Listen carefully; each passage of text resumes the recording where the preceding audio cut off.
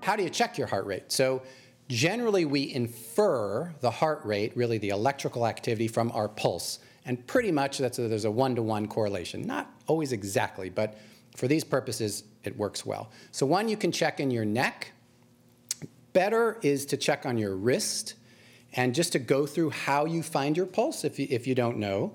So if you take your wrist and there's a bone on the kind of thumb side of your wrist, and if you move inwards towards the middle and just feel your wrist as you do, the next thing you'll notice that's pretty obvious is a tendon, kind of a more spongy but hard thing. And usually you can find your pulse between that bone and that tendon. And that's where a particular artery called the radial artery sits.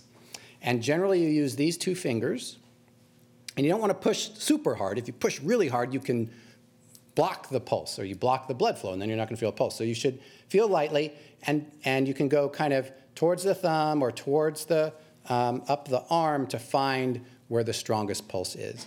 And by definition, the pulse is the number of beats in a minute.